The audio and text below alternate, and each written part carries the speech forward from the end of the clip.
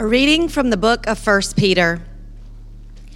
As you come to him, the living stone, rejected by humans, but chosen by God and precious to him, you also, like living stones, are being built into a spiritual house to be a holy priesthood, offering spiritual sacrifices acceptable to God through Jesus Christ. For in Scripture it says, "See, I lay a stone in Zion, a chosen and precious cornerstone, and the one who trusts in him will never be put to shame." Now to you who believe, this stone is precious, but to those who do not believe, the stone the builders rejected has become the cornerstone, and a stone that causes people to stumble and a rock that makes them fall. They stumble because they disobey the message, which is also what they were destined for. But you are a chosen people, a royal priesthood, a holy nation, God's special possession, that you may declare the praises of him who called you out of darkness into his wonderful light. Once you were not a people, but now you are the people of God. Once you had not received mercy, but now you have received mercy. The word of the Lord. Well, good morning. My name is Pastor Paul. It's a joy to have you join us today, whether it's in person or online. As we prepare to hear from God's word and its application in our lives, I, along with the other pastors of One Fellowship, have processed and prayed as to how we might respond to the attack that occurred in our nation's capital last Wednesday. An attack that not only was awful in nature, but revealed the awful depravity in our country right now. Where we have landed is that following this sermon, we will go to God in a series of prayers to offer thanksgiving, intercession, submission, and raw confession on behalf of our country, our church, and our lives. May God meet each one of us afresh today. So before we dive into today's passage, would you bow your heads with me as I begin with a brief word of prayer? Dear Heavenly Father, may the words of my mouth and the meditations of our hearts be pleasing in your sight, our rock and our redeemer. And in the oldest prayer of the church, I pray, come, Holy Spirit, come in Jesus' name. Amen. Well, I'd like to begin today by sharing a story out of the Middle East that is apparently well known in the Coptic churches of Egypt. It comes by way of my friend Graham Tomlin, a bishop in England. In the 10th century, the caliph, or chief Muslim ruler in Cairo, Egypt, issued a decree to close all the churches of the Coptic Christian community in the land and to forbid the bells from ringing. The churches were closed, the gates grew rusty, and the pigeons took residence in the sanctuaries. Some of the faithful Copts traveled across the desert seeking monasteries in the wilderness so they could meet for prayer and for worship. However, the majority of the Copts could not afford the time or money to travel on foot across the desert. So they were forced to stay in their homes on Sundays. After 9 years, the caliph decided to see for himself how the Coptic Christians were faring. In disguise, he set out on a Sunday and walked in the streets of their quarters in Old Cairo. As he walked in the narrow streets, he heard the sounds of their prayers, Bible readings, and worship from every house that he passed. His reaction was another decree. Open their churches and let them pray as they please. I thought I had closed the church in every street only to find that I had opened a church in every house. What a story and what a vision, right? As we end a tough year and enter another year, our hope and vision for our church is that we, too, will flourish no matter the challenge and no matter the circumstance. Over the next 4 weeks, we're going to lay out the 4 values, the 4 essentials by which we as a church for Charleston and beyond seek to live out our mission and live for Jesus. I invite you to imagine these 4 values as signposts on the pathway of discipleship. Guides to help you grow in your faith journey, markers to help each one of us experience the fullness of life as promised in Jesus. So here we go. The 4 values of One Fellowship are gather, grow, give, and go, meaning the manner by which we seek to live out our mission of knowing Christ and making him known to the one and many in Charleston and beyond is that we are committed to gather, we're committed to grow, we're committed to give, and we're committed to go as followers of Jesus. All of these values, including the value to gather, which we're focusing on today, flow from a big idea that's found throughout the Bible, including our passage from 1 Peter 2 today. And that big idea is this: God's vision for your life is far greater than your vision for yourself. Scott, Janet, Todd, God's vision for your life is far greater than your vision for yourself. And we're going to unpack this truth through 2 points today. Point 1, out of the darkness, God calls us to be part of his family.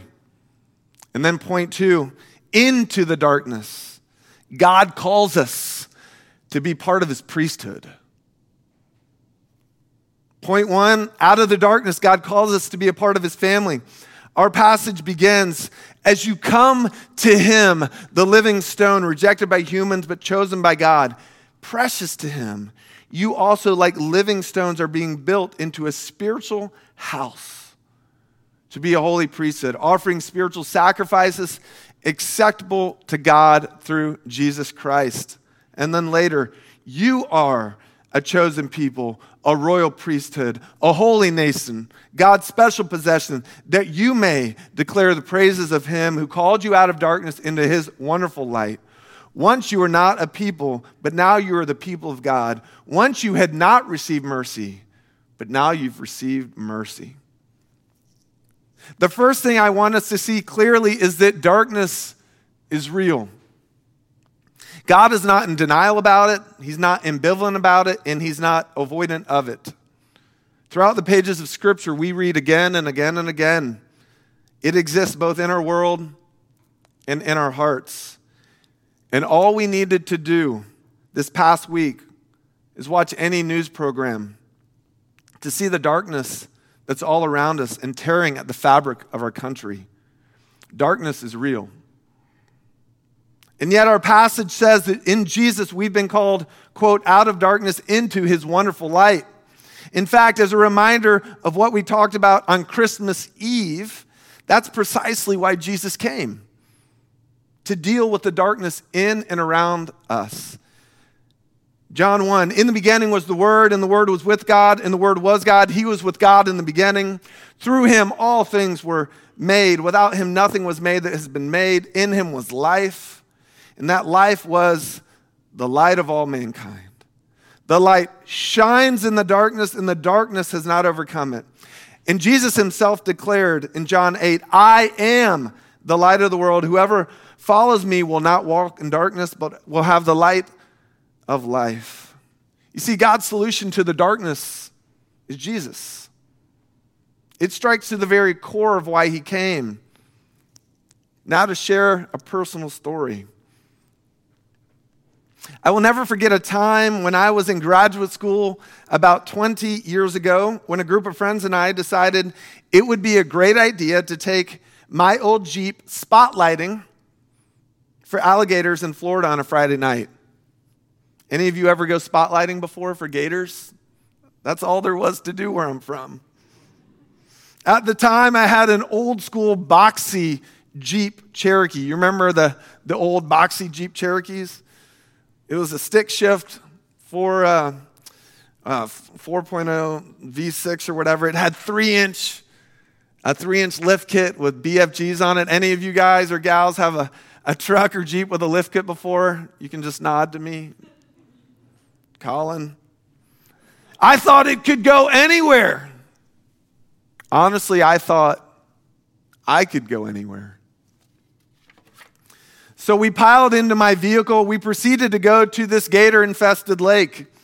And next we began driving in the water, not next to the water, and through the tall cattails or weeds along the side of the lake, using a big spotlight to look for gators. Now, I should have known things were getting a bit serious and dangerous when water started seeping into my floorboards and dry land was getting further and further away. Nonetheless, Jason, being the proud man that I was, I kept driving along as if I was in some episode of Expedition Unknown. All was going well until it wasn't. You see, in lakes, there are these things called fish. In these things called fish, they create something called fish beds.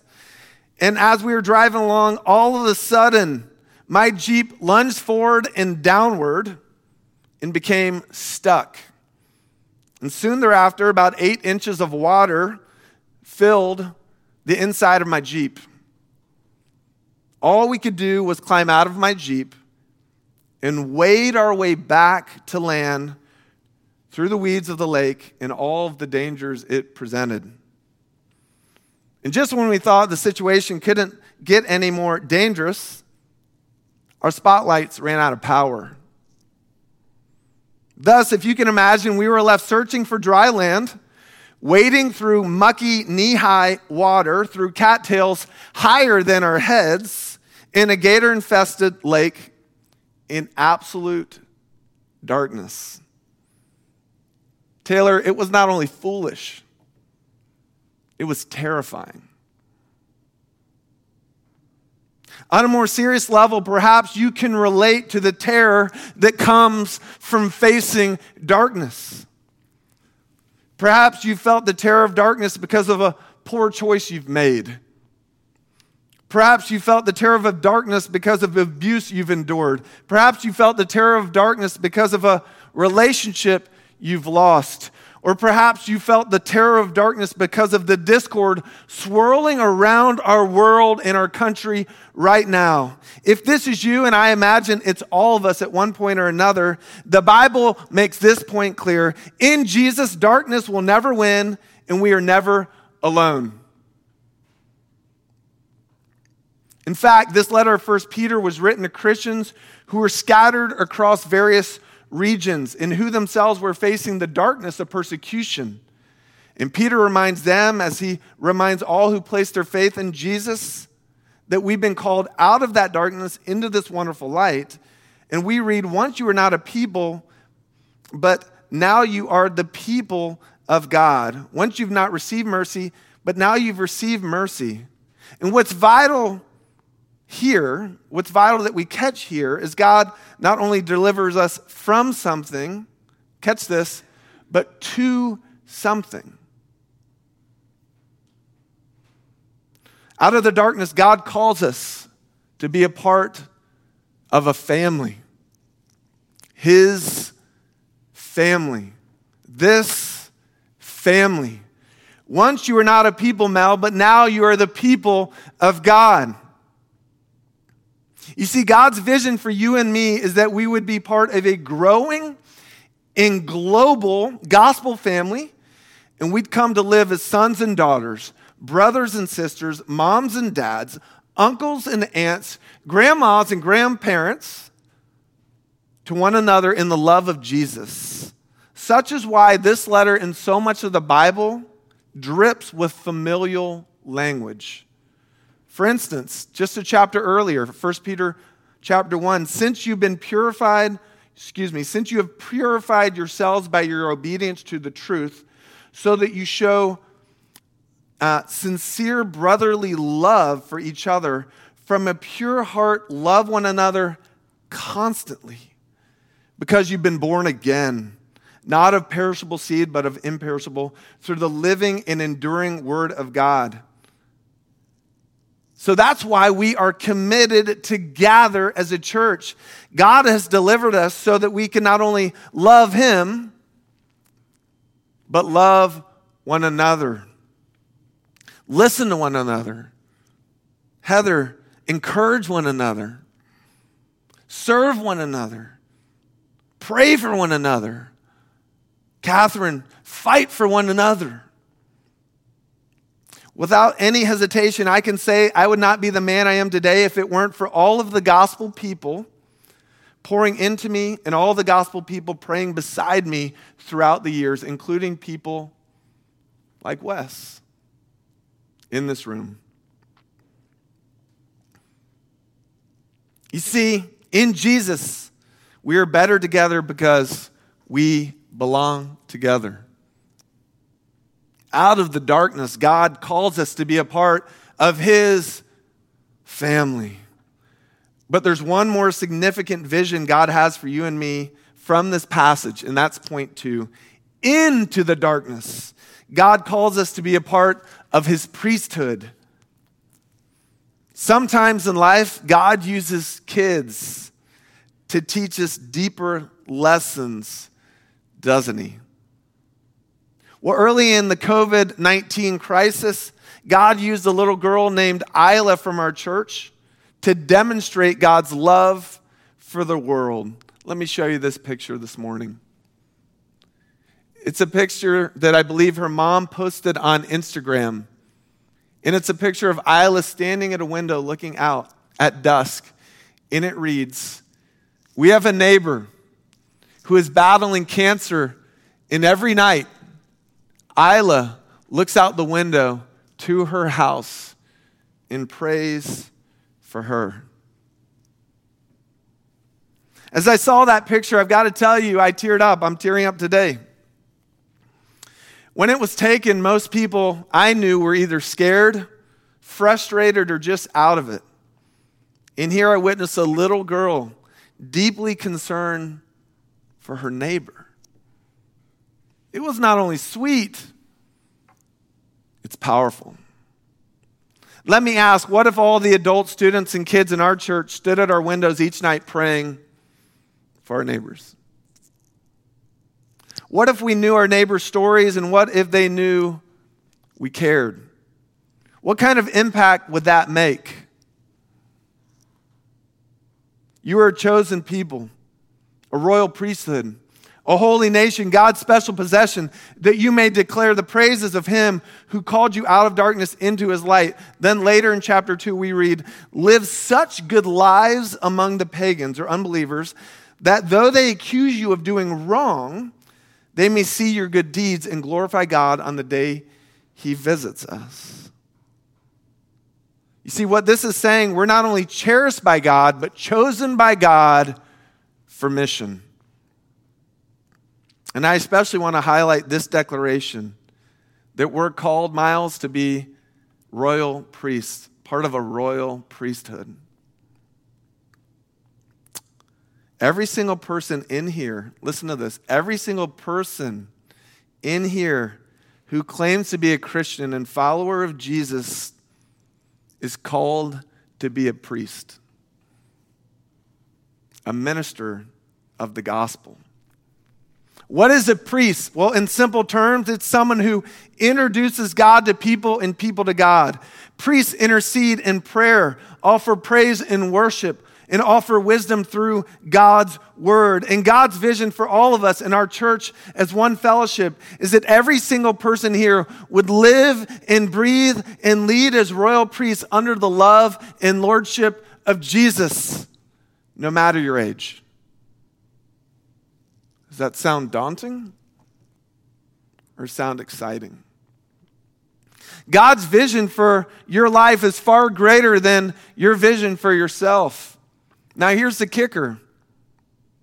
If you choose to live for yourself apart from God's family, you will be perpetually lonely. And if you choose to live for yourself apart from God's mission, you will be perpetually bored. But if you live as part of God's family and his mission, you will not only experience God's goodness, you will display his glory.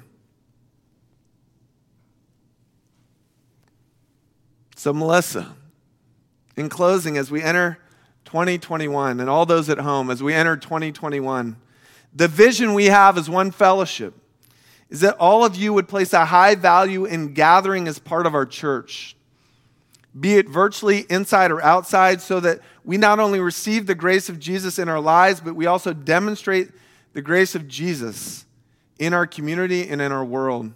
To this end, we pray that every man, woman, and young adult here, any kid here, would take personal responsibility for their higher calling to be a part of God's royal family in royal priesthood.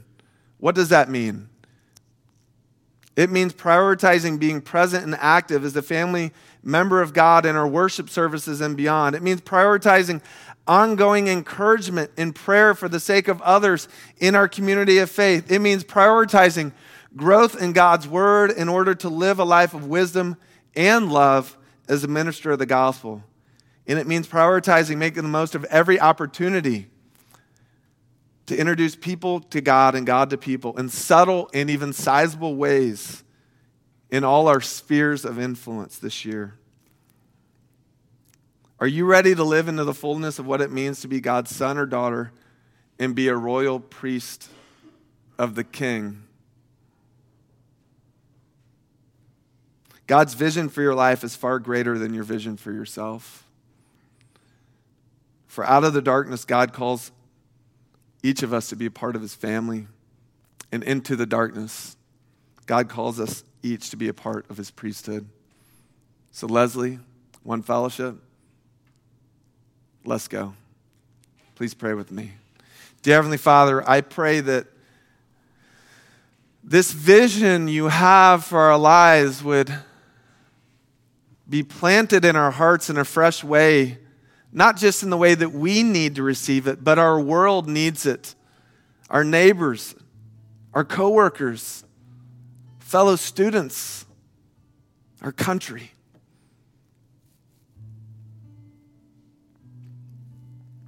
God, lead us out of the darkness into the light of our eternal hope in Jesus Christ.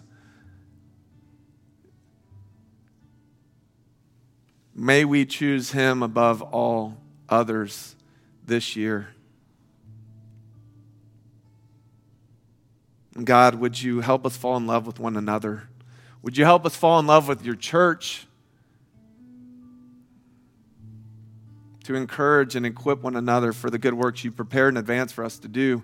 Would you help us fall in love with our neighborhood, our workplace, our schools, our country, our world, that we would introduce people to you and you to people, that we would be peacemakers.